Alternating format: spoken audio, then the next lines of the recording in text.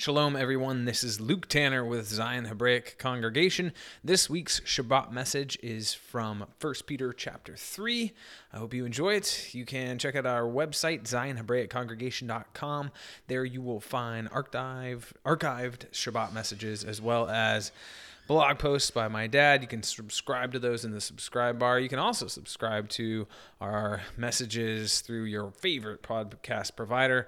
And while you're at our website, you can also check out the links to our social media accounts, Facebook, Instagram, and Twitter. Enjoy.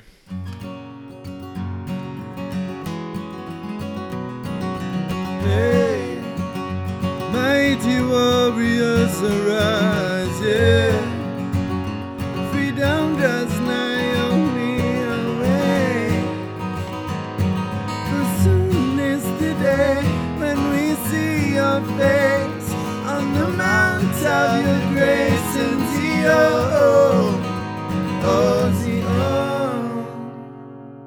Okay, Shabbat Shalom. Go ahead and turn to 1 Peter. Yeah, I know. First, no, I'm going to do them in chronological order. So 1 Peter chapter 3 is where we're going to be. We're working our way through Peter here, and that's where we are today.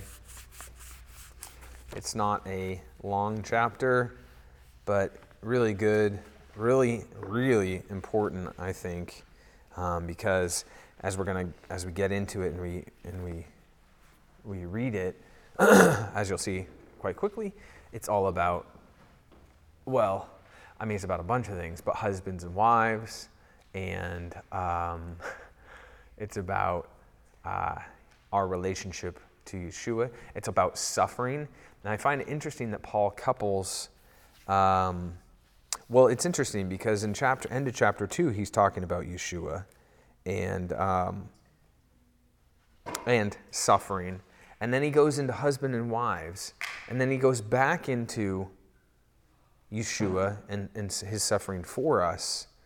And so I find it really interesting how he kind of sticks that in the middle there. And I think it's vitally important because basically the summation of everything I'm going to say today is life is suffering.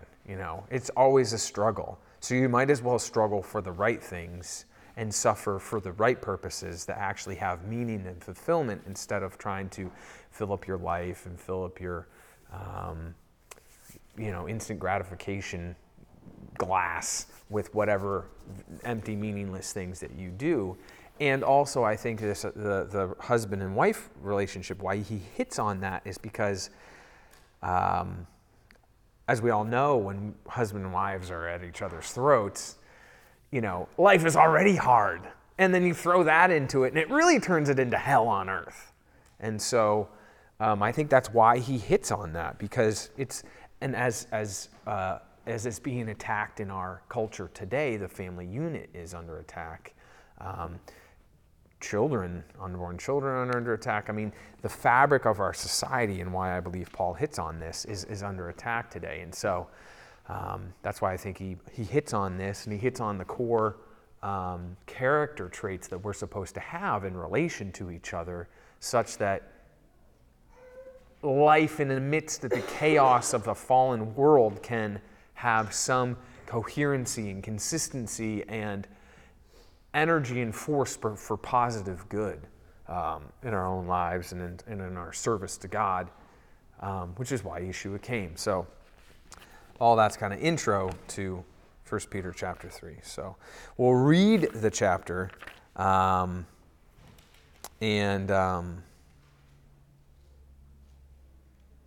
then we'll kind of come back and talk about it. So 1 Peter chapter 3. Likewise, ye wives, be in subjection to your own husbands, that if any obey not the word, they also may without word be won by the conversation of the wives, while they behold your chaste conversation compelled with fear, whose adorning, let it not be that outward adorning of plaiting of hair, or of wearing of gold, or of putting on of apparel, but let it be the hidden man of the heart, in that which is not corruptible, even the ornament of a meek and quiet spirit, which is in the sight of God of great price. For after this manner, in the old time, the holy women also, who trusted in God, adorned themselves, being in subjection to their own husbands, even as Sarah obeyed Abraham, calling him Lord, whose daughters ye are, as long as ye do well, and are not afraid with any amazement. Likewise, ye husbands, dwell with them according to knowledge, giving honor unto the wife, as unto the weaker vessel, and as being heirs together of the grace of life, that your prayers may not be hindered. Finally, be ye all of one mind, having compassion of one another. Love as brethren, be pitiful, be courteous, not rendering evil for evil, or railing for railing, but contrarize, blessing, knowing that ye are thereunto called, that ye should inherit a blessing. For he that will love life and see good days, let him refrain his tongue from evil, and his lips that they speak no guile.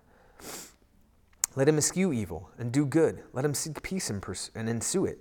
For the eyes of Jehovah are over the righteous, and his ears are open unto their prayers. That's a quote from Psalms. But the face of Jehovah is against them that do evil. And who is he that will harm you, if ye be followers of that which is good? And if ye suffer for righteousness' sake, happy are ye.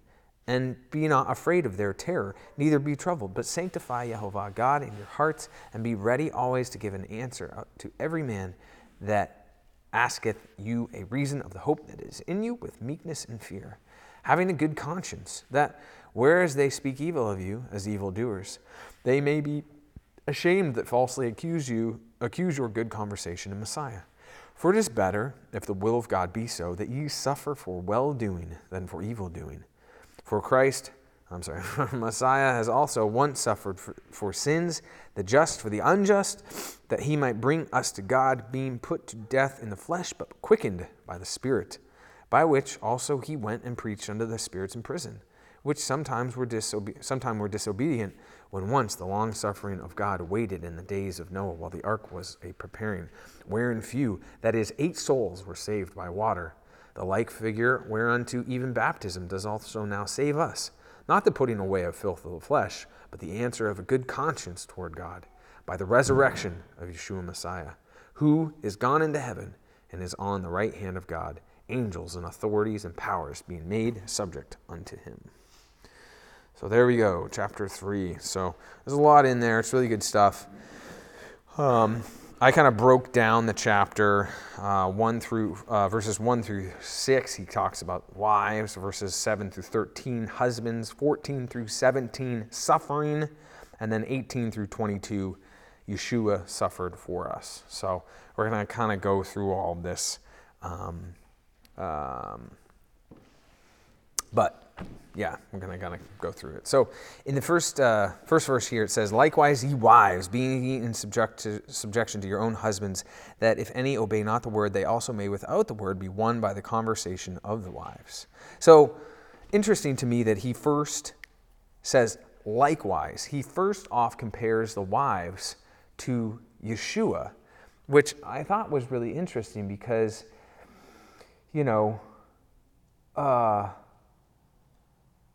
because really, the truth is the wife has, in the relationship and in the home and in life, what did Yeshua did? He did the most important things. He had the biggest task. He was the fabric that held everything together, right? He came in flesh, but lived in spirit. And so, likewise, is the wife in the home. She has, I think, the harder, more, I don't even know how to explain it.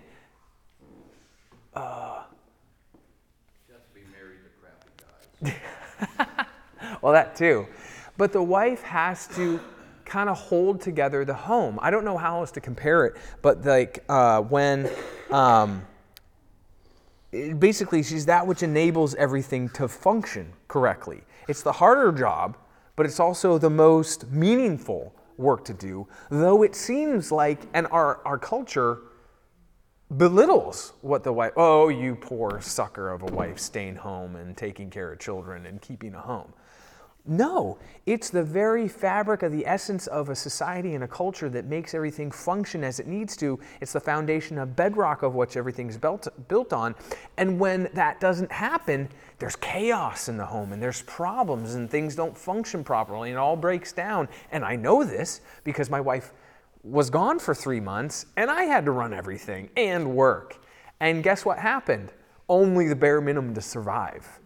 Life quickly turned into a bachelor pad where, we were fed, but it was like one meal for breakfast, one simple meal for lunch, and I rotated through 3 meals for dinner, and they were simple. The spirit of the home, right? Keep in your mind Yeshua, right? The spirit of the home and the foundation of the home that held everything together and gave it all meaning and life was gone. Because when you walk into a guy's bachelor pad, what's there? Just the bare facts. There's no life in there. There's no hominess. There's no warmth, because that's not the man's function, and that's okay. But God brought the man and woman together so that things would be complete and life would burst forth. And when those are fractured, the picture is skewed. And so Yeshua, as he in the world taking on flesh and doing what he needed to do to redeem and save his people so that they could be joined back in together so we could have communion with God, and because of sin, likewise, the wife is that which mediates all of these things. And so it's so important, and it's such a lie of our culture and of the devil to try to demonize that position. And we can't let that happen. And we have to reprogram ourselves as well, because our flesh, and I'll speak for wives maybe a little bit, you get on Facebook and you get on Instagram and you get on TV and there's that sponsored skier woman or that sponsored surfer woman, or they're doing all these things, and why can't I live that life? And here I'm just sitting in my home with my baby and this sucks and I'm not as fit as they are and whatever. There's always coulda, shoulda, woulda feelings. But that's all the lie of our society that you get told. It's that instant gratification. It's that bite of the ice cream and then you've got diarrhea later. You know what I mean? Sorry, that's kind of graphic. But that's what it is. It feels good in the moment, but it's empty. There's no lasting effects, and there's no meaning there. There's no meaning there. And so what did Yeshua do? It was the harder path. It was the more difficult path, but it was the more meaningful path that he took and that our wives have to take. But husbands aren't off the hook. They have a whole lot to do to support that. And husbands most often are, just dragging the poor wife down and trying to, do this. So, I gotta get back to where I was here. So that's kind of what's going on with the wives there. So I think it's really, really important that we keep that frame of mind about what the role of the wife is within the household. So, and it says, and immediately he talks about in verse 1, it goes, wives, be subject to your husbands. Then he says about the husbands, if any obey not the word, they also may without word be won by the conversation of the wives. So kind of this like for like, if they're without the word, if they're unsaved, or if they're not keeping the word of God, you're not going to win over the husband by beating him over the head with the word of God. You're more going to, you got to take the back door because we're so stubborn and hard-headed and, we'll just put up the walls. See? Yeah, exactly. You got to kind of sneak in and make us feel like we thought of it. And so that way, without word, you can win over the husband by the conversation of the wives. Verse 2, while they behold your chaste conversation coupled with fear. So there has to be a humility there. Most husbands, what do boys like to do? They like to fight. And so if you come and you attack the stronghold of the man, hey, he's ready to go. Guns blazing, let's go. And so he's just going to defend the stronghold. That's what we're designed to do. And so he's saying here, you gotta flank him. They gotta behold your trace conversation coupled with fear, who's adorning. And then he talks about basically that which is most important and adorning, and that which gives the beauty of the woman, like in Proverbs 31, is not your outward bling, your car or whatever. It's your character. It's what's inside that matters. The hidden man of the heart, which is incorruptible.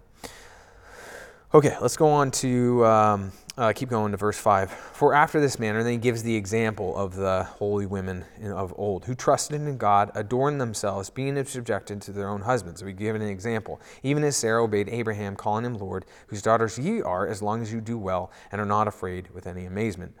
So he's saying, you've got examples, just like men have examples, women have examples also. As Sarah, Abraham wouldn't have been Abraham without Sarah, obviously. And, nothing would happen without Sarah. So, likewise, husbands. So here we go, husbands. So,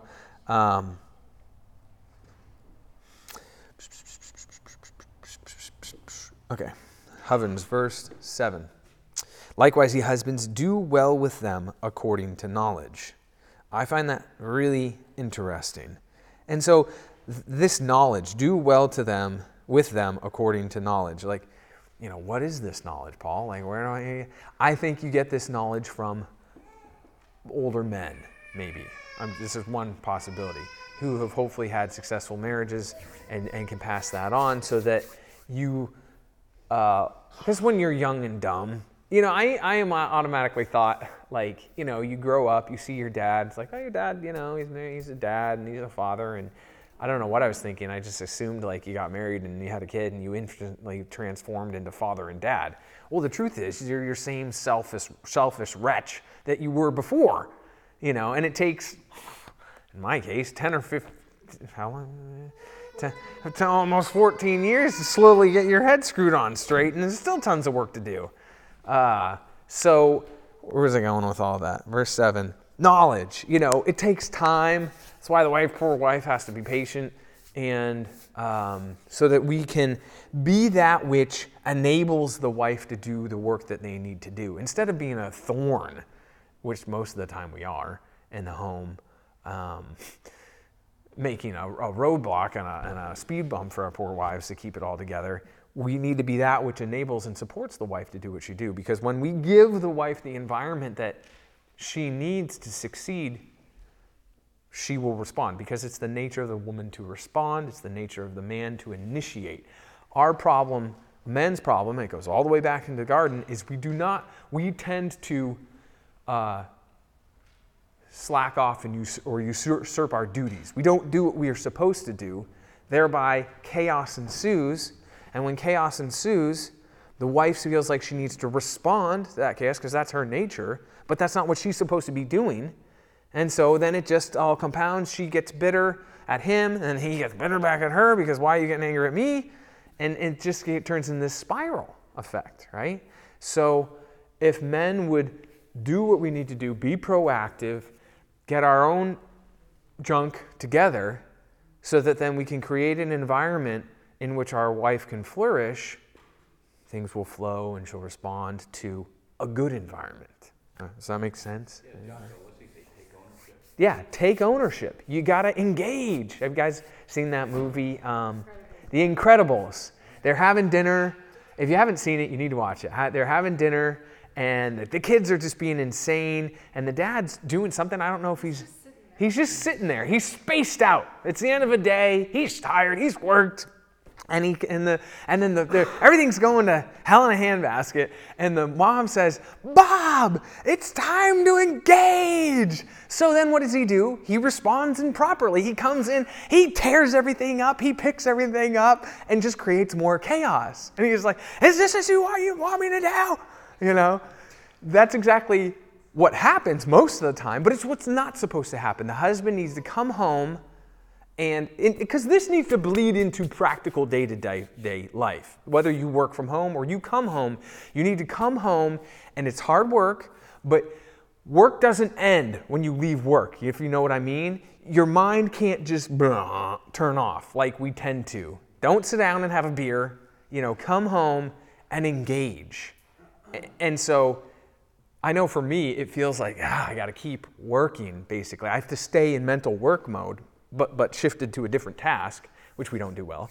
And so, but that's what we have to do, because poor mom's been home dealing with little hellions for all day. And so there needs to be that support so that things can flow properly.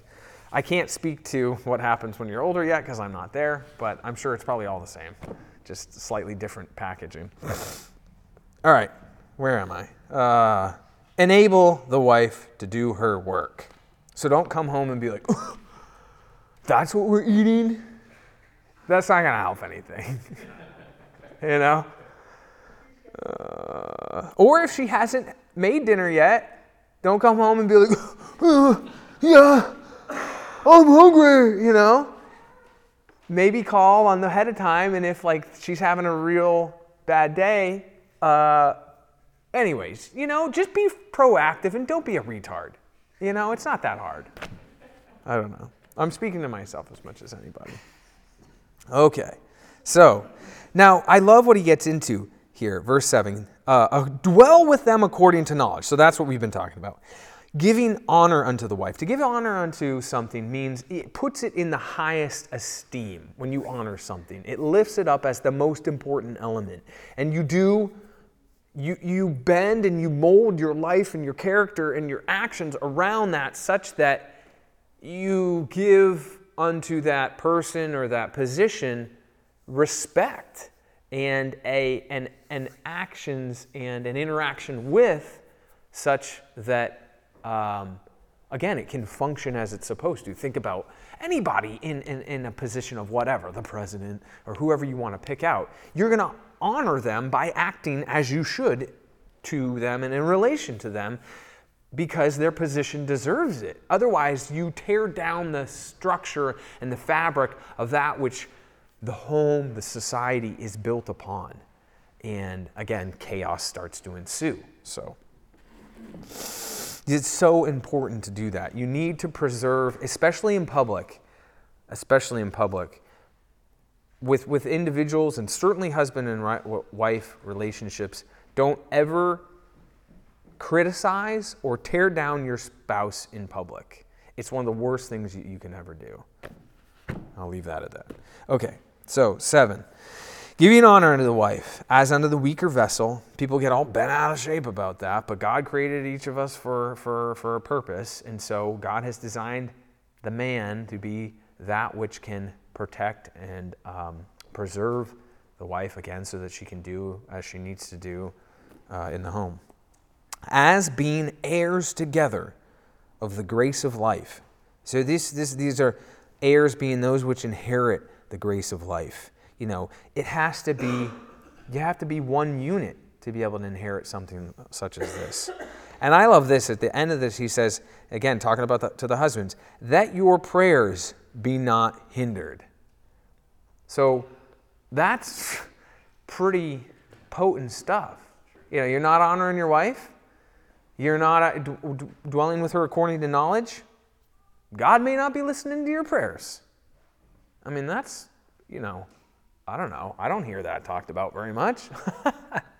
So you're being a jerk of a husband? God doesn't have time for you because he's given you this individual to protect and to watch over, and you're not doing that most important job that you should be doing to uplift and maintain the foundational unit which he has created. It's a big deal. It's a really big deal to him. That your prayers not be hindered. 8, finally, be ye all one mind, having compassion of one another. As brethren, be pitiful, be courteous, not rendering evil for evil. So you got to have one mind, compassionate one of another. Love as brethren. Be pitiful, be courteous, not rendering evil for evil, or railing for railing, but contrariwise blessing, knowing that ye are thereunto called, and that ye should inherit a blessing.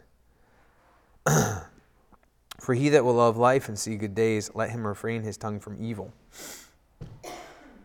and his lips that they speak no guile. So you have these actions that are supposed to be happening. It starts in the mind, and then it goes from how you think to how you act. It's not tit for tat. That's one thing with whether it's in friends or in the congregation or in the world, or especially husband and husband. You can't get into this tit for tat back and forth. You need to lead according to knowledge. Let him eschew evil, still talking about the husband here, and do good, seek peace, and ensue it. Which, these things tend to go against our immediate nature. Again, boys, it's like something comes at you. What do you want to do? You're going to go after it, and you're going to get it. But we can't do that with our wives in the home.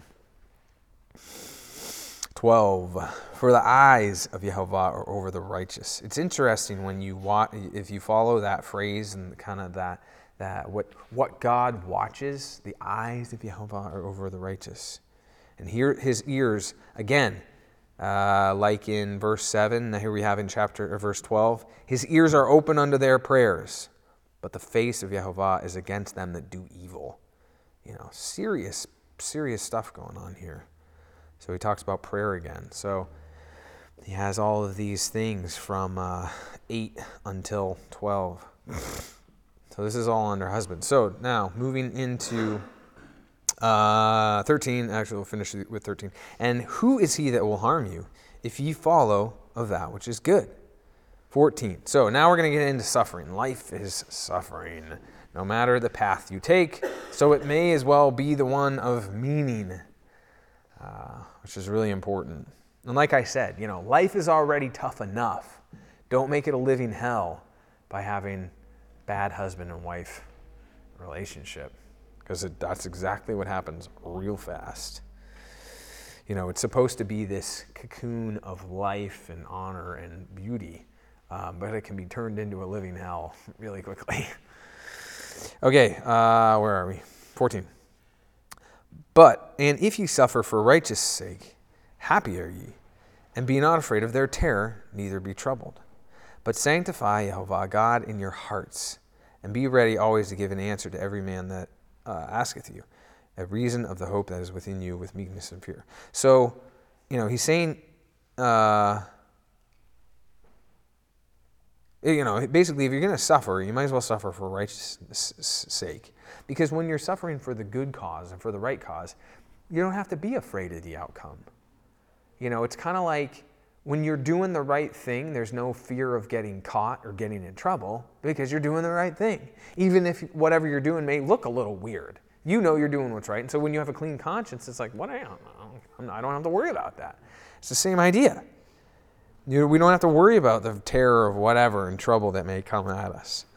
But sanctify Yehovah God in your hearts. I find that phrase really interesting because, to sanctify or make something holy, but sanctify Yehovah God in your hearts, that place within you from which emanates, the foundation of all of your actions, basically. That needs to be set apart. We have to set apart God in our hearts because we are a temple of the living God. And, if we're not living correctly, we're not sanctifying God in our hearts, and then he's not going to hear our prayers. Which is the whole point of the temple, right? Is to have communication and interaction with God. So you can start to see how all these things are connected. It's a holistic mindset. We tend to just break everything apart, but it's not so. And be ready to give an answer to every man that asks you a reason for the hope that's within you with meekness and fear. So again, when we're doing what we're supposed to, and we're not afraid, and we're not have terror, and we have God sanctified in our hearts, I think we'll be able to easily answer. But when those things are jumbled up or not right, we might have a trouble giving an answer. 16, having a good conscience, that whereas they speak evil of you as evildoers, they may be ashamed that falsely accuse your good conversation in Messiah. So you're having a good conscience. And even if people speak evil of you, they'll be ashamed. 17, for it is better if the will of God be so, that ye suffer for well-doing than for evil-doing. And then moving into 18, Yeshua suffered for us. So we kind of have, again, this, like, he's in chapter 2, he was talking about suffering. Then he gets into husbands and wives, the foundation of what life and a family is. And then into Yeshua, us suffering and Yeshua suffering for us. So verse 18. For Messiah also hath once suffered for sins, the just being the unjust. Because let me back up a little bit. The whole reason we're suffering is because of sin, is because of what we did, what we didn't do, what Adam didn't do. He was supposed to stomp on the snake and throw it out of the garden. He didn't. He let it deceive his wife. So it was his sin and Eve's folly. And so, for Christ also has suffered once for sins, the just for the unjust, that he might bring us to God, being put to death in the flesh by the quickened by the Spirit. So, again, because of that separation that has happened, because of sin that always pulls things apart, God, to create unity, has to come and suffer and take on that penalty for sin so that we can be reunited into him. It's just like a marriage. 19, by which he also went and preached unto the spirits in prison, which sometimes were disobedient, when once the long-suffering of God waited in the days of Noah, while the ark was a preparing, wherein few, that is 8 souls, were saved by water. The like figure whereunto even baptism does also now save us. And then he clarifies that statement, because he doesn't want people to think, oh, you get saved by baptism. And he says, not by the putting away the filth of the flesh, but the answer of a good conscience toward God. Meaning that which is in your heart and your mind. You can do everything physically externally. You can get baptized. You could go to the temple. You could do all these things and still not have a heart that was changed unto God, still not be living and acting in faith. You would be unsaved. You would not be a child of God, because he has not put his seed, his spirit, his word within you. So, but answereth of a good conscience toward God by the resurrection. So let me read 21 again. The like figure whereunto even baptism does now also save us. Not the putting away of filth of flesh, but the answer of a good conscience toward God by the resurrection of Yeshua Messiah. So as he died and rose again, we have life with him, who is gone into heaven and is on the right hand of God, angels and authorities and powers being made subject unto him. So, summary. Husbands and wives need each other because life is full of suffering and hard enough. So choose to suffer for that which is meaningful, serving God together. And we can have hope because our Messiah suffered for our sins to redeem us from death. Because it's interesting, because without any suffering, it makes me think of Star Trek episodes, probably because I watched so many of them growing up. But you know how they would, I can't remember the specific episode, but they would come in contact with these people or these races or whatever, where everything was perfect. We all get along. There's no, it's all like make believe and artificial. What is it devoid of? Meaning. Because when all your food's provided because it's all perfect. We don't have any hierarchy because we're all just one. We don't need to get married. Blah, blah, blah, blah, blah, blah, blah. There's no meaning there. There's no struggle, right? There's no suffering. And when you don't have that, there's no meaning. That's why God says, well, you might as well suffer for the right things so you have meaning for the right things that are lasting. Likewise, and this gets into weird thought process, and I don't know where or how to take it to follow that rabbit hole, but it's almost as though God needed something to, and even the rabbis kind of philosophize about this, like, is God God without mankind? Because if there's no thing to honor him, nothing to suffer for, I don't know, it gets into this gray area world of and probably more than we can even obviously wrap our minds around, but the point being, we have meaning in this life based on how we act to those things that are around us. And he suffered for us so that we can, live in him a complete life. So anyways, that's not coming out clearly, but that's okay. My point being, if life is suffering, you're going to suffer. You might as well suffer for the right things, and you might as well have a good relationship in your marriage through it all, because it's a struggle. It's a struggle no matter what. And if we heed Peter's advice here, that's why he spends a whole chapter. There's only 4 chapters in this book, and he spends a whole chapter practically about this. So obviously he realized it's an important point. We have a question from the crowd. I'll refilter. Your point was really great about the suffering part. It's kind of like living in New England.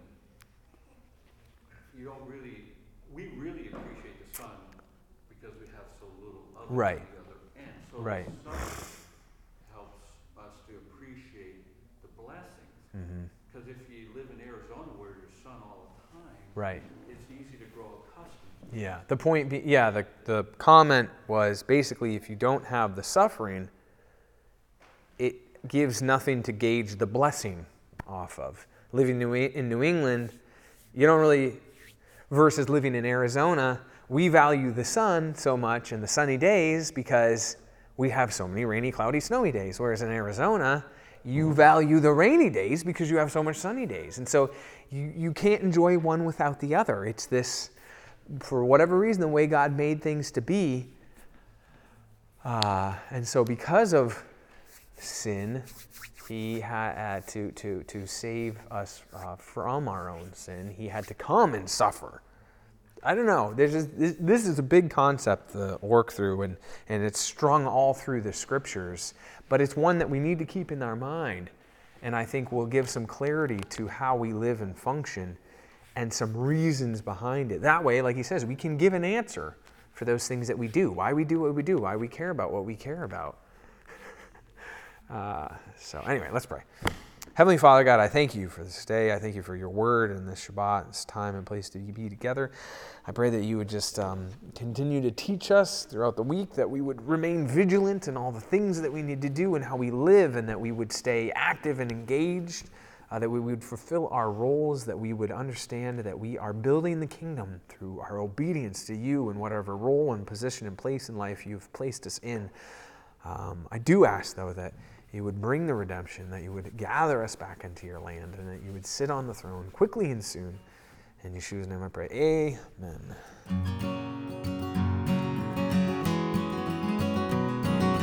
Hey, mighty warriors arise, yeah.